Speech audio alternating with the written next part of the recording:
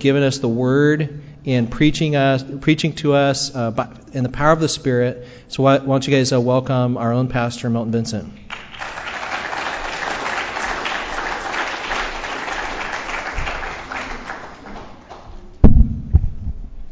Well, thanks, Mike.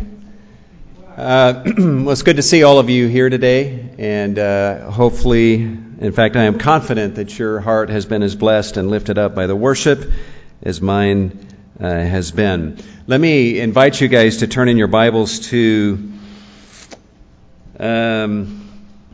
actually, I'm not even sure where, John 1. John 1. And we are continuing in our series through on the topic of a call to mercy. And Lord willing, this may shift a little bit, but the plan is at this point for next Sunday to be the last message on this really critical topic.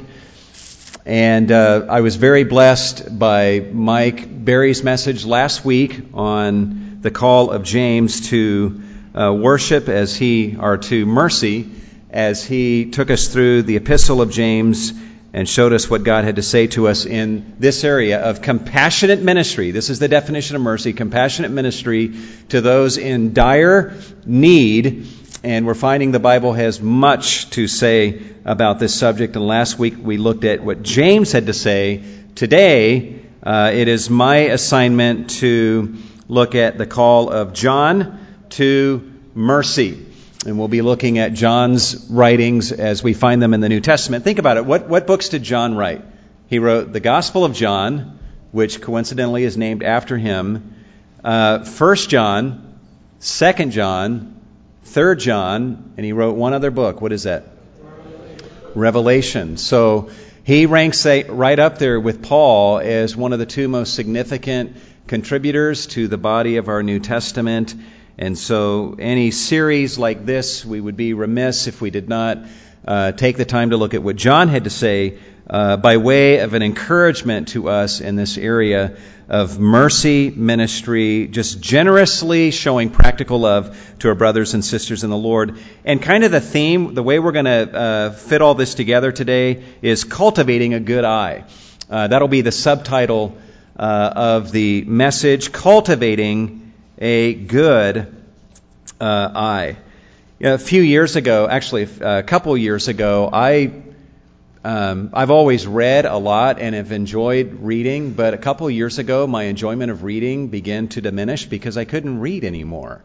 It seemed like there was always a glare on the whatever I was trying to read, and so I'd have to adjust the book to be able to read it where the glare was not bothering me.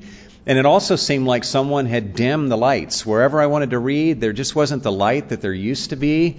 And so I began to read less, and when I did have to read, I was not enjoying it. And I remember at one point I was up here preaching, and I went to read a passage, and I couldn't read what I was supposed to be reading, and I just quoted it from memory from my study during the week, but I was like guessing as I went. And I knew at that point, that, someone's either dimmed the lights on this planet or something's happening to me. And so I ended up getting a pair of reading glasses from the dollar store, and suddenly the lights had brightened and I was able to read again. I went to the doctor and because I was concerned that I was going blind, and he ran a battery of tests, and when he got done, he said, "You have 20/25 vision." And I said, "Well, that doesn't make sense because I can't read anymore." He said, "That's because you're over 40. And he said, "Your cornea is hardening and it's not as flexible, so you can't focus like you used to with something that's closer up, and so you need glasses."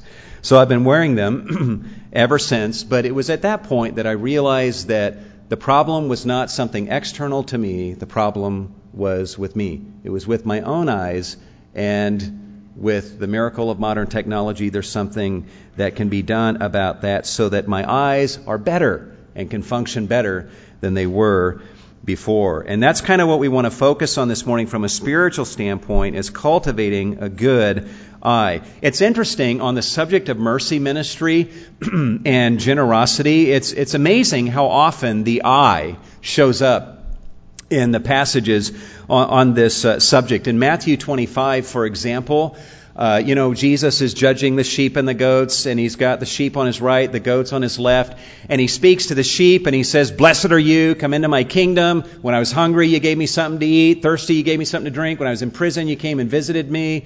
And he lists off all the things that they did for him, and their reply to him, 3 times they say, "When did we see?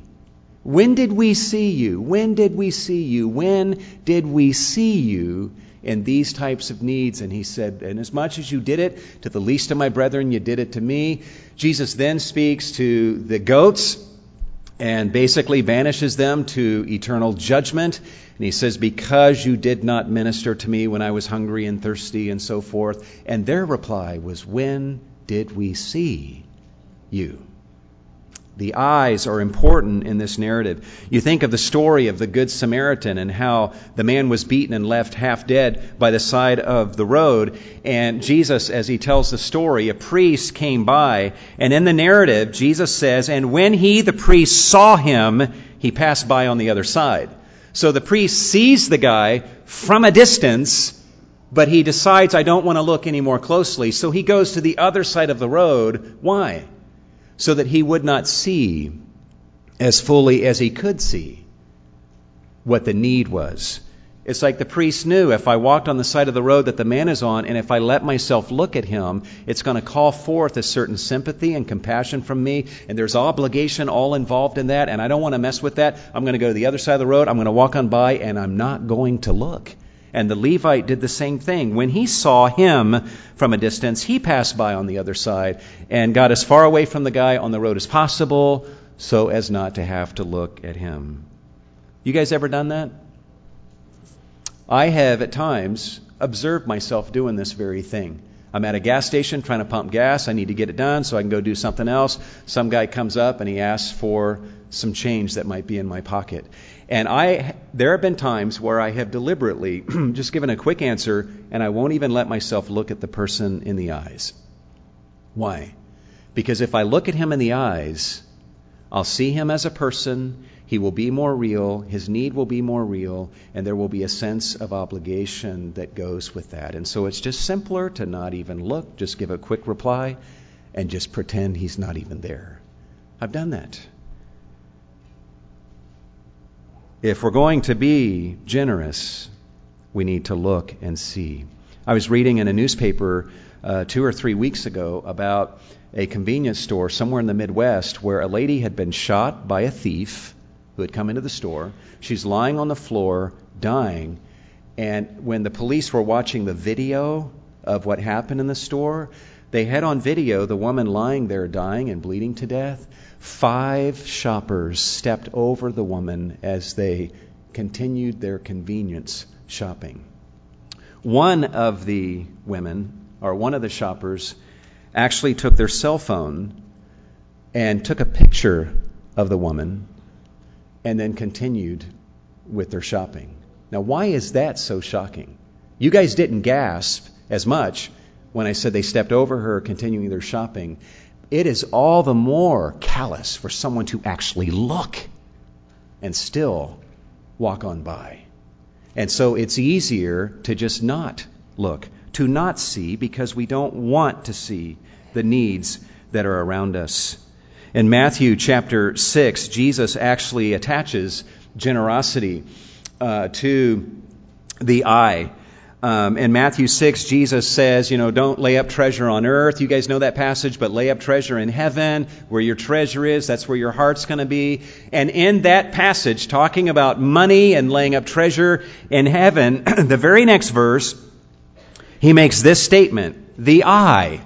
And at first we're like, what does the eye have to do with laying up treasure in heaven, and where our treasure is, that's where our heart's going to be? Well, look at what he says. The eye is the lamp of the body. So then, if your eye is clear, your whole body will be full of light. And guys, that word that is translated clear there, that Greek word in Romans 12:8 and in 2 Corinthians chapter 8 is translated generous or liberal. Literally, Jesus is saying, if your eye is generous, If your eye is generous, then your whole body will be full of light. And the beauty of what he's teaching is if you have a generous eye, to the degree that your eye is generous towards others, to that degree the light of God will be your experience in your inner person.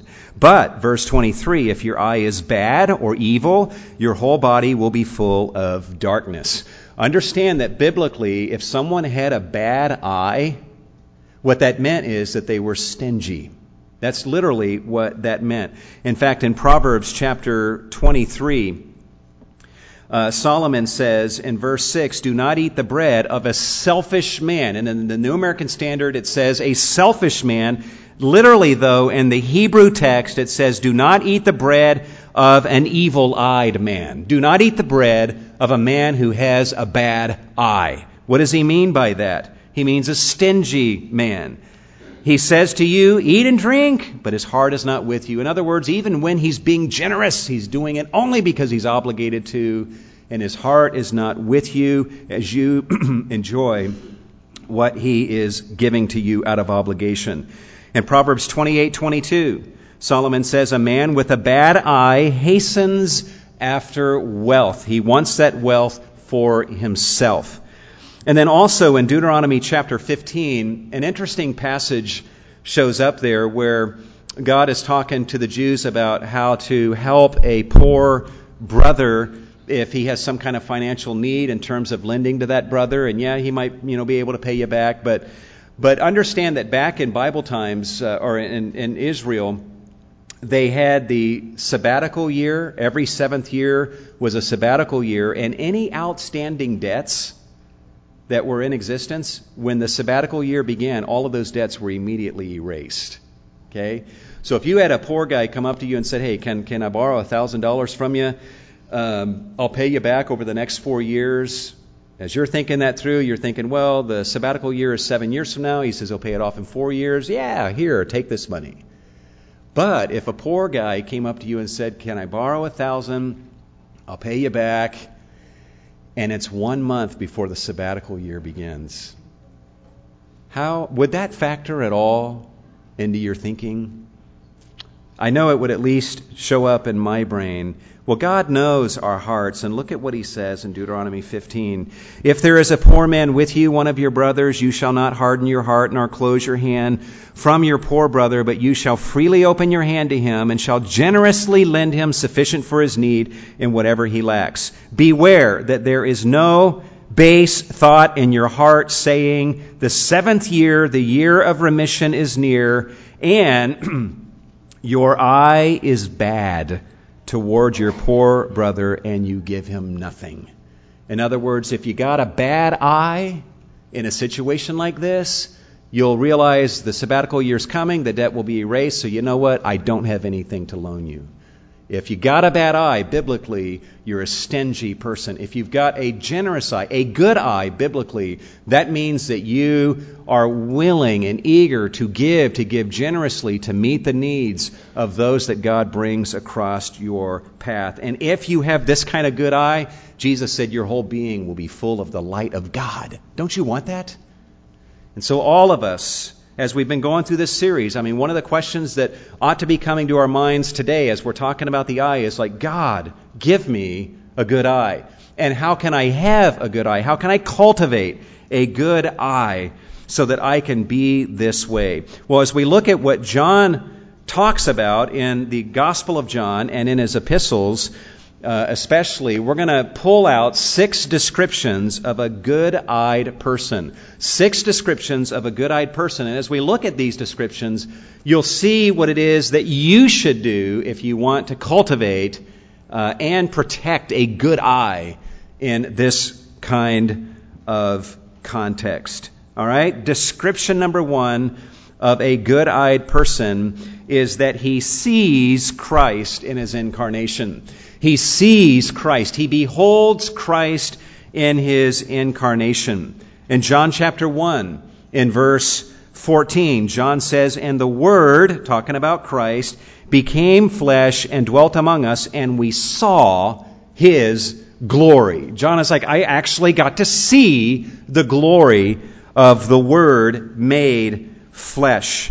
In 1 John chapter 1, John begins this epistle by saying what was from the beginning, what we have heard, what we have seen with our eyes, what we have looked at. Notice there's two verbs for seeing here. What we have looked at and touched with our hands concerning the word of life. And then he goes on to talk about Christ, the word of life, by way of introducing the epistle of 1 John. But John would say, if you want to understand where I'm coming from and everything I write, you got to understand that I've seen something. I've seen his glory. I have seen Christ in his incarnation. John is dealing with enemies of the gospel who were believing and teaching that Jesus is God. And yes, he was on earth, but he was not fully man. He was not a physical entity. He was not a physical being. So they denied his incarnation. They would say he only appeared to be a man. He only appeared to be flesh.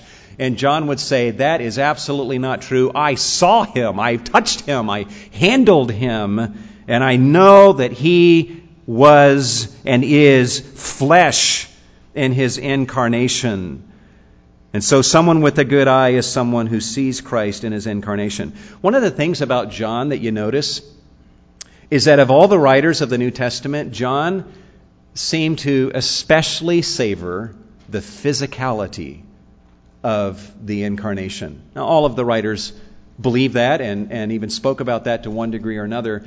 But John, honestly, seems like a very physical kind of individual. If he were a member of Cornerstone, he would hug people a lot. He just appreciated physical contact. And hence, because of the enemies he was dealing with, enemies of the gospel, and because of his own personality, he really savored the physicality of the resurrection of Jesus. And even the physical dimension of his own connection with Jesus.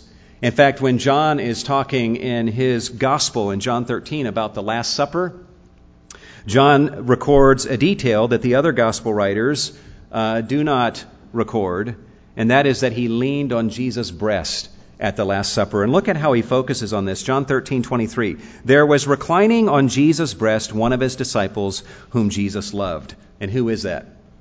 That's John. All right, that's his way of describing himself. Verse 24. And Simon Peter therefore gestured to him and said to him, tell us who it is of whom Jesus is speaking. When Jesus had said, one of you is going to betray me.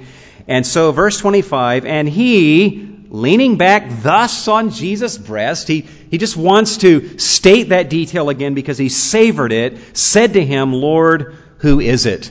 And then if that's not enough, at the end of the Gospel of John, after Jesus was raised, you know how he was talking to Peter and telling Peter, feed my sheep, feed my lambs, do you love me, and so forth. And he was talking about the fate that would befall Peter in the future. And as Jesus and Peter are walking together, there's a point where Peter turns around and look at what happens. John records this. Peter, turning around, saw the disciple whom Jesus loved following them, the one who had leaned back on his breast at the supper. John states that detail again. John is the kind of guy that if he were our scheduled speaker for today and I were to say to him, how should I introduce you? He'd say, hey, just can you mention that I leaned on Jesus' breast at the Last Supper? That was not a boastful thing. He cherished that. I can imagine his thought that when in the vision of Revelation he sees Jesus coming out of the heavens on a white horse as the King of Kings and Lord of Lords. I just wonder if the thought occurred to him that I leaned my head on the breast of that one. He savored that. Of all the gospel writers, John is also the only one, we find this in John 20:22, who records the detail that Jesus breathed on them when he said, receive the Holy Spirit.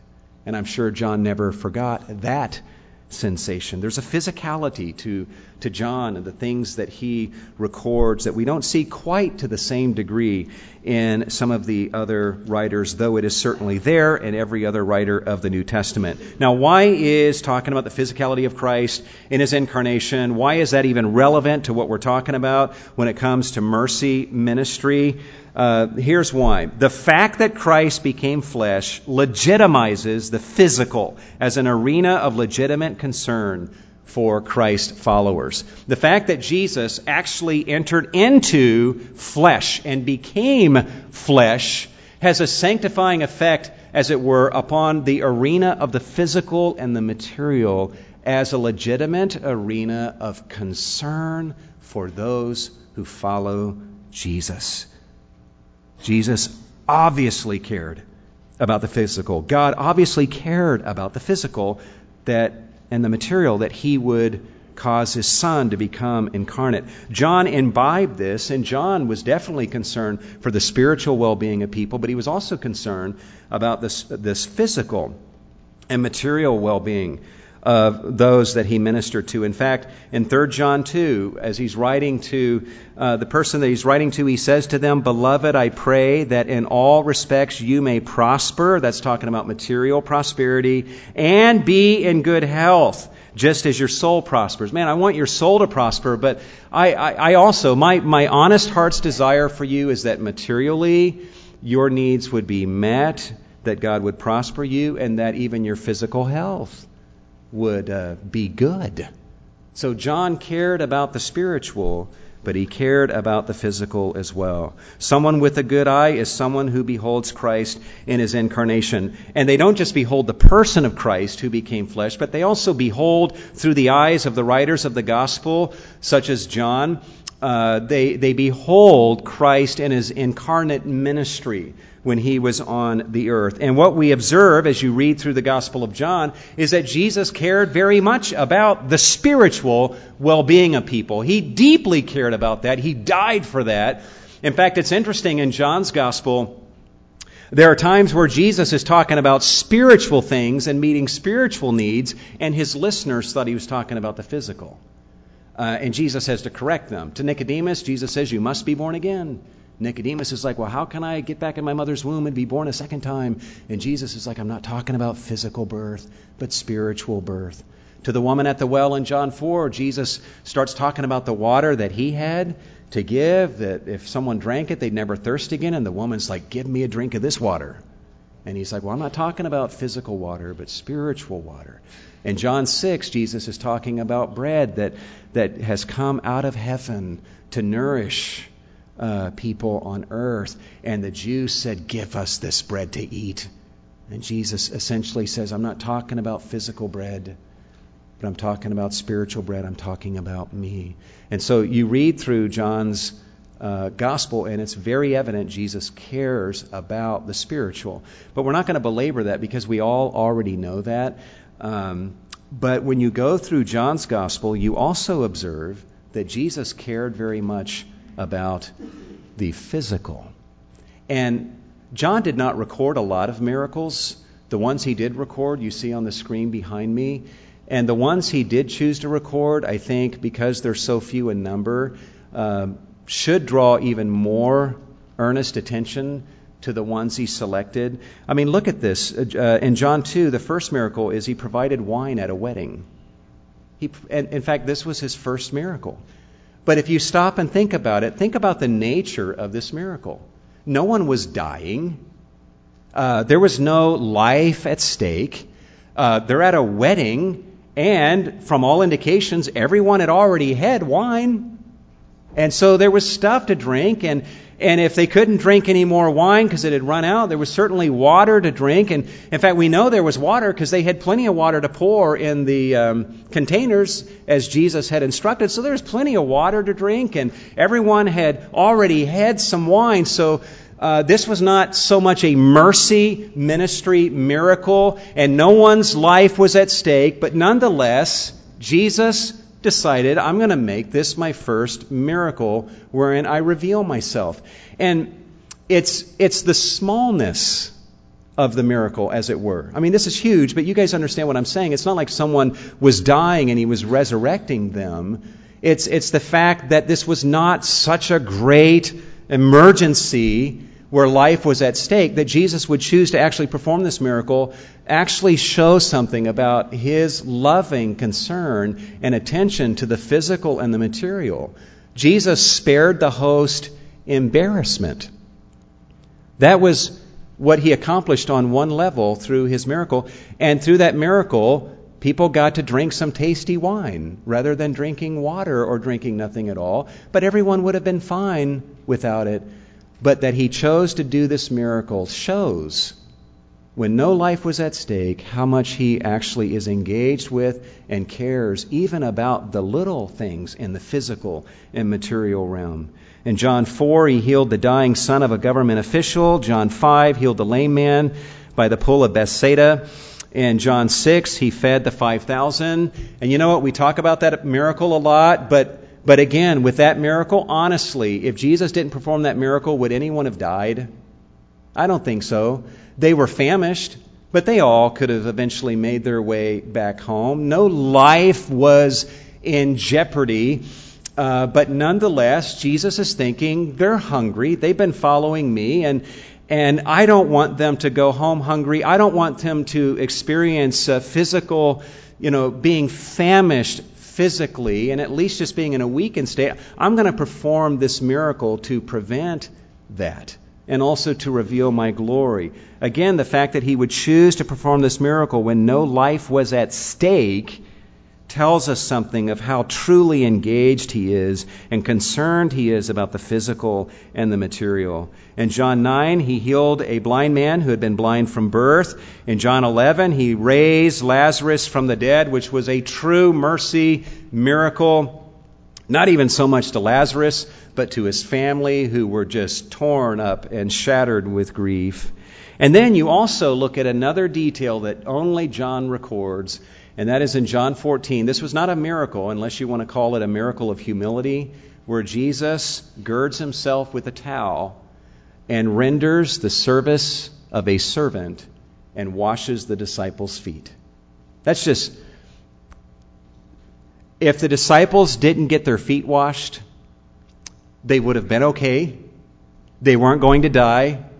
There was nothing emergency about this situation. But Jesus observes that their feet are dirty. Their physical feet are dirty. And no one has washed their feet when they have come in.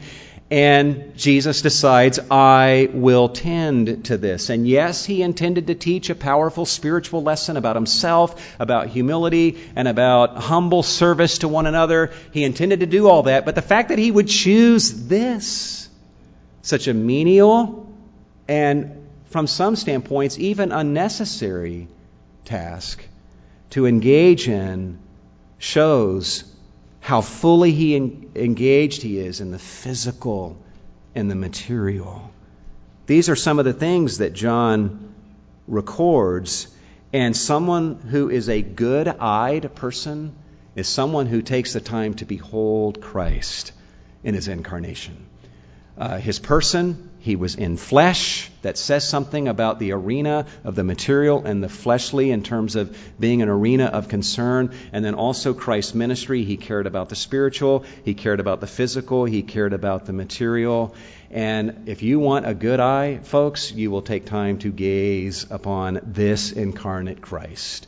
Now, we were not on earth when Christ was here, but John was, and the writers of the gospel accounts either were or they talked to people who were, and we can behold him in a powerful way through the New Testament as we have these things recorded. If you want a good eye, take time to gaze upon Christ in his incarnation. There's a second description of a good-eyed individual, and that is that he sees the greatness of the love that God has shown him. He sees the greatness of the love that God has shown him. If you want a good eye, you want to take the time to contemplate not only Christ in his incarnation, but you want to take the time to contemplate the love that God has shown you and seek to comprehend the greatness of that love that he has shown you. In 1 John 3, verse 1, John gives this command: see. That's the command. John's saying, I want you to see something. See how great a love the Father has bestowed on us. He's not even saying see the love. He's saying see how great a love. He's saying, I want you to look at this and don't stop looking at this until you walk away having comprehended how great this love is. See how great a love the Father has bestowed on us, that we should be called children of God, and such we are. There's actually two things here. Number one, what a great love it is that God would make us his children. We were rebel sinners running headlong away from God, deserving of his wrath, and yet God would send Christ into the world to die, to bear the wrath we deserve, so that God could then adopt us into his family and to make us his children. That's an incredible love that has been shown to us. But I also think we should focus on the word called. It's one thing for God to make us his children. It's another thing for him to be willing to call us his children. Do you guys understand that? I've shared this with you guys before, and I know a lot of parents do this, just messing around with their kids. But when I was a kid, if I was being a good kid, my dad would claim me. I was his boy. But if I were acting up, I was referred to as my mom's son. And he would say, take care of your son.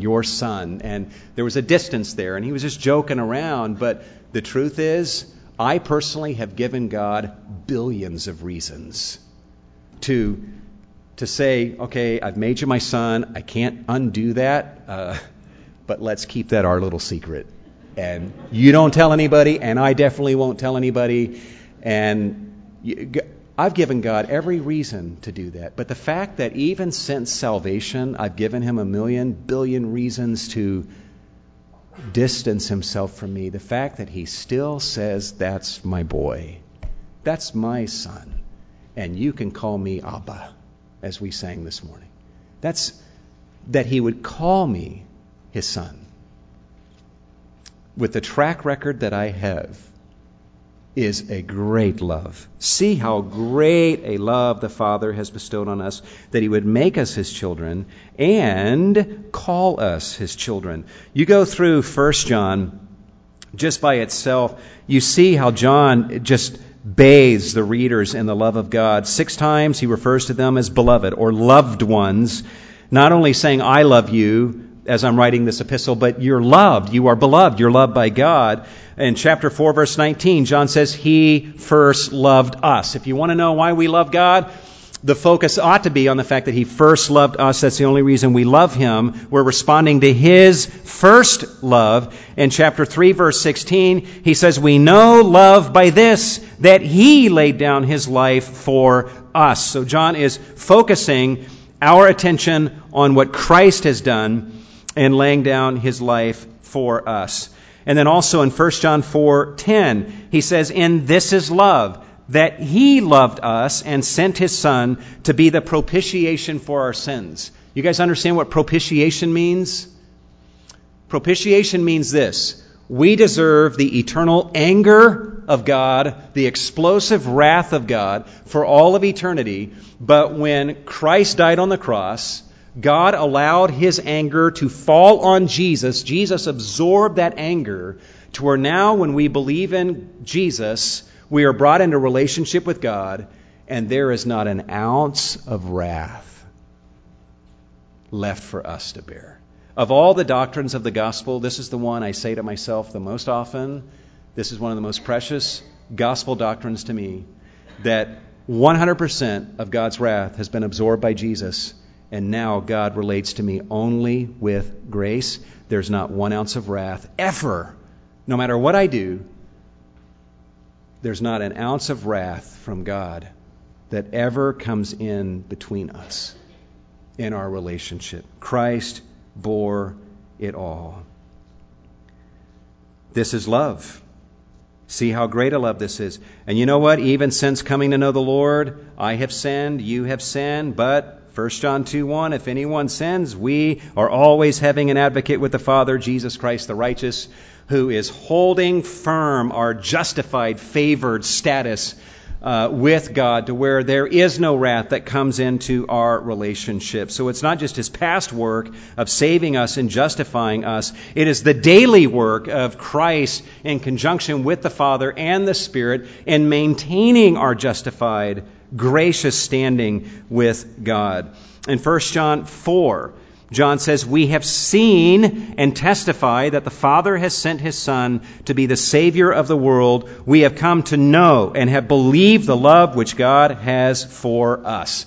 Guys, listen, if you want a good eye, you need to see Christ in His incarnation. Secondly, you need to see the great love that God has shown to you. In fact, if this is all that you hear from the message today, I think you will largely be okay, because I'm convinced that if we would just spend time gazing at Christ and gazing at His love and seeing how great a love we are the recipients of, we will catch ourselves doing the very kind of things that we have been learning about over the last few weeks.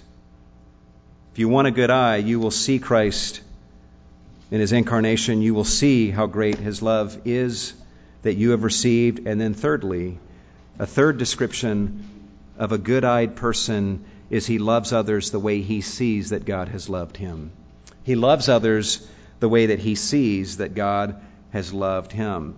There's a logic. A person says, well, I see the way that God has loved me, and so you know what? I will love others in the same way that God has loved me. That is divine logic that is operative in the hearts and in the minds of those who are His children. 1 John 3:1, see how great a love the Father has bestowed on us. And then he wants us to think about that. And then later in the chapter, he says, we know love by this, that He laid down His life for us, and we ought to lay down our lives for the brethren. In other words, because you're the recipient of this kind of love, you are indebted. That's the word for debt, the word ought. You owe it to other people to show them the same love in the same way that God has loved you. 1 John 4, in this is love, not that we love God, but that He loved us, sent His Son to be the propitiation for our sins. Beloved, if God so loved us, we also ought to love one another. You may say, well, I would love that person, but you don't know what they've done to me. And what did you do to God? What did you deserve from God? You deserve wrath, but God sent His Son. God paid the ultimate price to take care of that wrath so that you can be brought into relationship with Him. So sin is no excuse. If you're going to love others the way that God has loved you, you will love them in spite of their sin. You will actually love them in a way that helps address their sin, rather than writing them off and saying, I'll love other people who have not sinned against me like this person has. No, you target even those who've sinned against you, the way God targeted you who had sinned against Him and were deserving of His wrath. A good-eyed person sees Christ in His incarnation. He sees how great of the love is that God has bestowed on him. A good-eyed person loves others the way that he sees that God has loved him. And then more practically, a good-eyed individual, here's a fourth description. When he sees a spiritual need in the life of a brother, he meets that need. A good-eyed person, when he sees a spiritual need in the life of a brother, he meets that need. We've talked a lot about, physical, material needs, and rightly so, because we have that emphasized in Scripture. We've even seen that this morning. But understand that genuine mercy ministry a lot of times includes ministering to someone spiritually when they have a deep spiritual need. Someone gets overtaken in a trespass. If brothers don't reach out to that person and call that person back to the truth, you know what? That person is in serious jeopardy. And they may not by themselves even be able to break out of that sin. They've been overtaken by it, and they need the help of their brothers and sisters. That's mercy ministry. And so someone who has a good eye is someone who, when he sees a spiritual need in the life of a brother, he meets that need. Look at this. 1 John 5:16. If anyone sees, there's the word sees again. If anyone sees his brother committing a sin not leading to death, he shall ask, and God will for him give life to those who commit sin not leading to death. I think John is giving this partly as just an example of spiritual ministry. This is what love looks like. If you want to know what love looks like when you see a brother committing a sin, this is what it looks like. All right? You pray for that individual. Rather than writing them off, you pray for life for that individual. Now, John is not saying, if you see a brother committing a sin, that you just walk away and you never talk to that brother about it, but you pray, dear Lord, give life to that person. Okay, I've done my duty, I've done the loving thing, and I can sign off on this. No, you got to look at everything else the Bible teaches. You need to go to that brother and confront that brother, rebuke them if necessary, go to them humbly and as a fellow sinner, but deal with them about that sin. But as you deal with them, your desire and all that you say is that they might experience life, a life they don't deserve, a life you don't deserve. But you want to contribute to their experience of life, which comes from a relationship with God and spiritual vitality in their lives as a result of that connection with God. And along with talking to them, pointing out what you've observed, and helping them to see their sin, you pray with them and over them for a restoration of life. Now, that doesn't mean they were spiritually dead, but when we're in sin, guys, you know how we have the life of God in us, but our experience of that is radically diminished. But we pray for one another that we will re-experience the joy of our salvation and enter more deeply into that life that comes from the enjoyment of a relationship with God. We don't have time to belabor this. John, in this context, says there is a sin unto death. And he says, and I'm not telling you that you have to pray for that. He doesn't forbid it. He just says, I'm not going to command you to pray. And in the context, it almost certainly is when someone doctrinally defects away from the truth of the apostles' teaching about Christ, and they defect without repentance. And John says such individuals go out from us because they were never of us in the first place. But they went out so that it might be made manifest that they were never of us in the first place.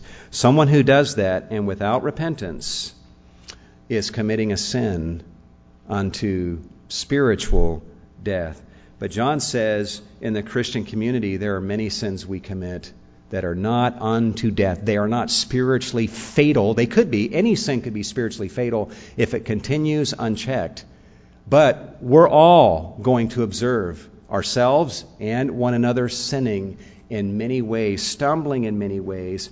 And true love is that we step into that person's life and we help them and we pray for them and we contribute to their experience of life with God.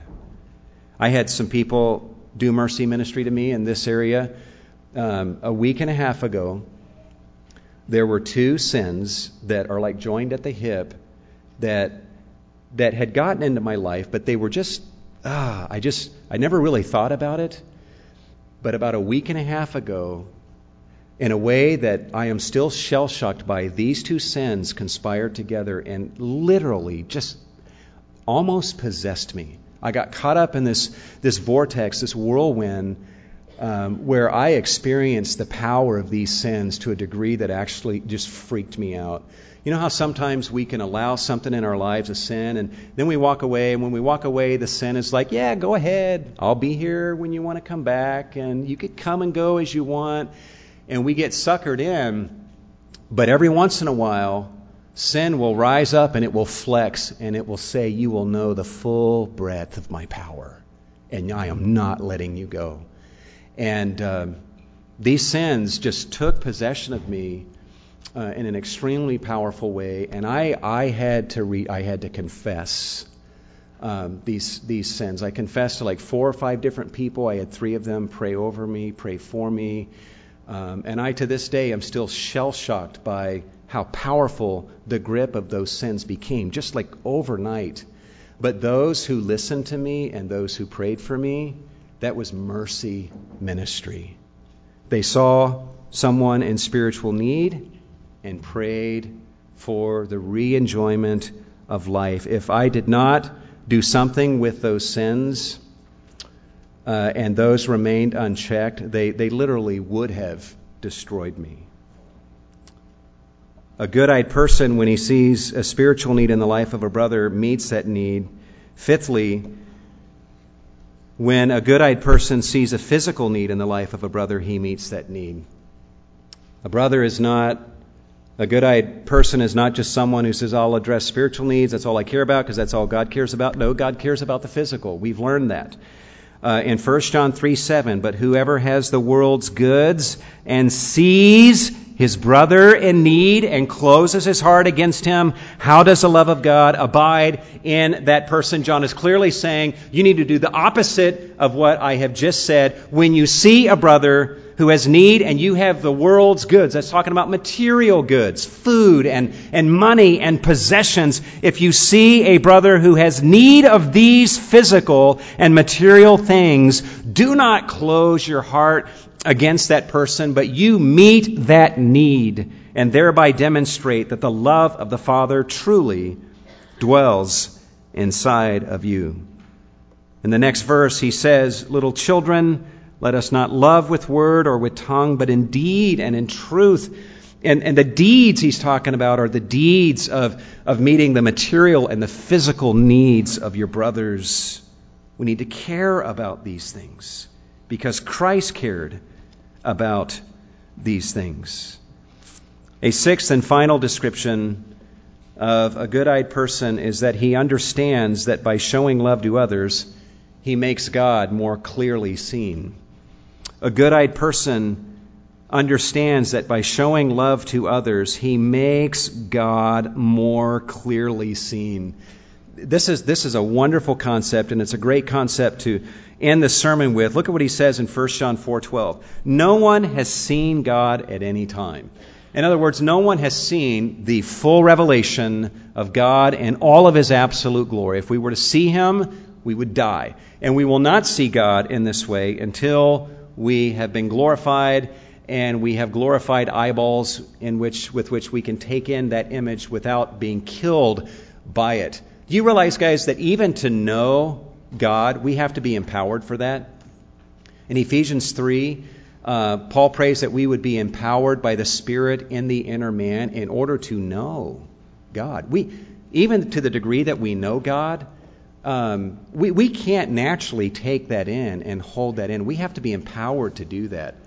It's just like staring at the sun. Our eyes are not made to be able to stare at the sun and not be damaged by it. Well, just in our fallen state, we're not naturally able to know God and contain that knowledge of God without it either doing damage to us or slaying us or just us not even being able to do that at all. The Spirit has to empower us to know Him. And so we cannot see God in all of His glory, but look at what He says.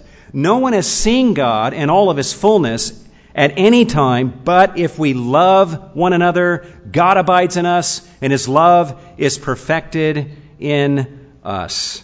That word perfected, follow me guys, means it comes to its intended end. In other words, when you show love to a brother or sister in the Lord, the love that God has shown you comes to its intended destination. All right? So part of what John is teaching is this.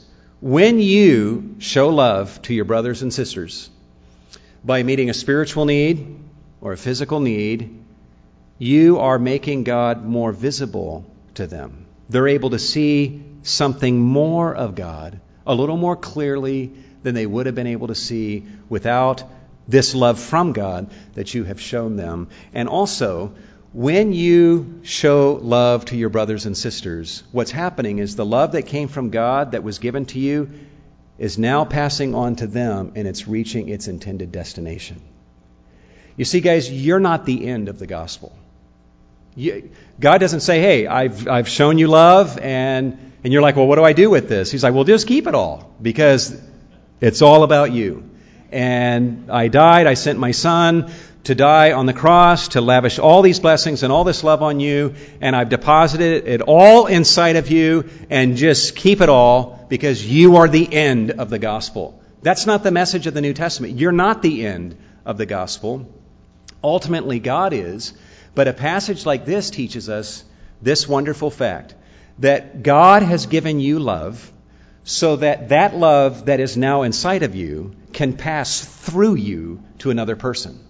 The love that is inside of you from God is actually on a journey, and it's not done with that journey. It's just passing through you on its way to somebody else. And it's not until you let that love pass through you to that other person that you can say, the love that God has shown me has reached its intended destination. Now, once that person receives that love from you, which ultimately came from God, what are they supposed to think? Oh, this love's just passing through. It's on a journey, and I am so thankful it came this way through me. But I will now show love to somebody else. And when I pass this love on to somebody else, I can say that the love God gave to me has reached its intended destination. See, the wonderful picture is that the love of God that has come to all of us, it should be on a constant journey, just from one person to another, crisscrossing. There should be a traffic of love that ultimately comes from God, that we enjoy, that we savor, but then we also enjoy that love by passing on that love to other people. Is that not true, that when you find great meaning and great enjoyment in something, that you cap off that enjoyment by sharing it with other people? If you really love a particular football team and you get a lot of enjoyment out of that sport and out of that team, does it not enhance your enjoyment when you are able to share that with somebody else? Okay? So we enjoy the love of God by taking it in, but also by letting it journey through us to other people. And as God's love passes through you to them, parents, as God's love passes through you to your children, spouses, as God's love passes through you to your spouse, brothers and sisters, as God's love passes through you to one another, you can then say the love of God has reached its intended destination, and God has been revealed, God has been manifested. My brother, my sister has experienced God and has a clear vision of Him because of His love that flowed through me to them. A good-eyed person is someone who sees Christ in His incarnation. He also sees how great a love he himself has received from God. A good-eyed person, in comprehending this love, loves others the way that he sees that he has been loved himself. And he does this by meeting spiritual needs, by meeting physical needs. And in doing that, he is encouraged by the thrilling thought that he is revealing God, and that God's love, as it journeys through him, is reaching its intended destinations. In closing, we have defined mercy as compassionate ministry to someone in dire need, and I don't want you to camp on the word dire. We put that in parentheses. Do not say, well, I'll help other people, but it's got to be dire need. You know what we've seen this morning with Christ? How dire was the need to wash the disciples' feet? Well, I guess we don't know. Maybe they really needed it. We weren't there, but no life was at stake. But Jesus served and rendered that ministry. How dire was having wine at that wedding? What Jesus' example teaches us is to care about not just the spiritual, but the physical and the material, but to not insist that we will only do things for one another if it's dire. No, we just love loving one another, ministering to one another when the needs are dire, and even when they're not. Because even when we minister, even though Jesus gave wine at that wedding and it was not a dire need, it was a sign through which he revealed himself. And so we can reveal God even in sometimes more powerful ways by ministering to one another, even when the need is not dire. And so there are so many opportunities that we have in abundance to show God, to reveal God, and to allow love to journey through us to its intended destinations. Let me ask you to bow your heads this morning.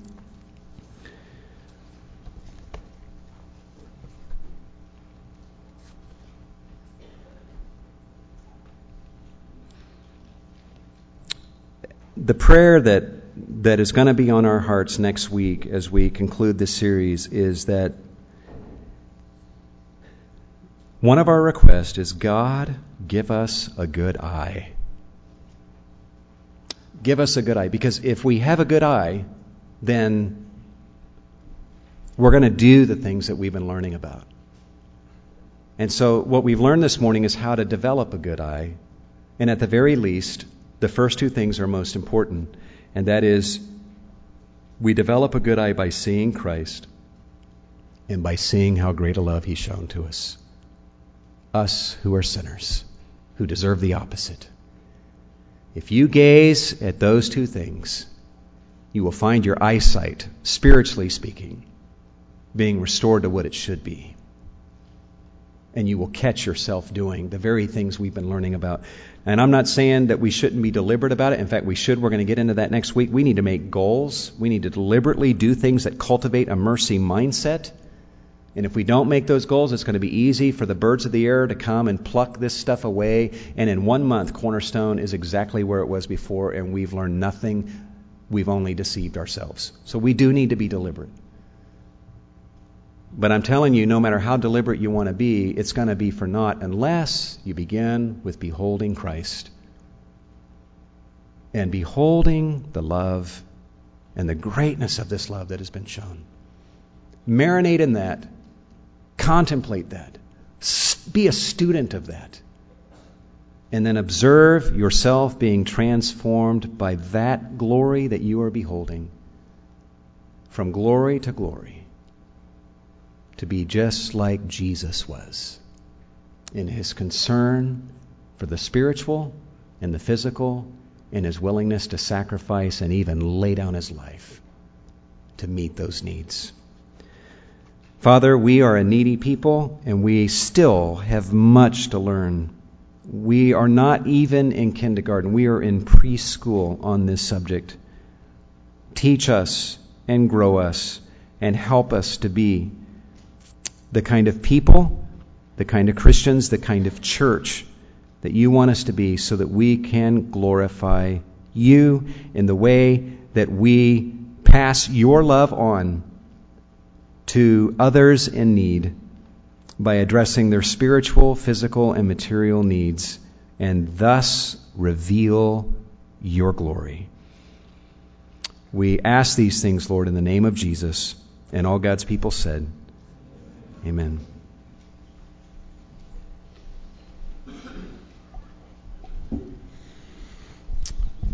Amen.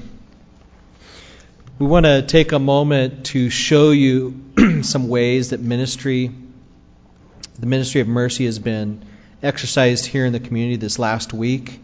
And do we have that ready to go?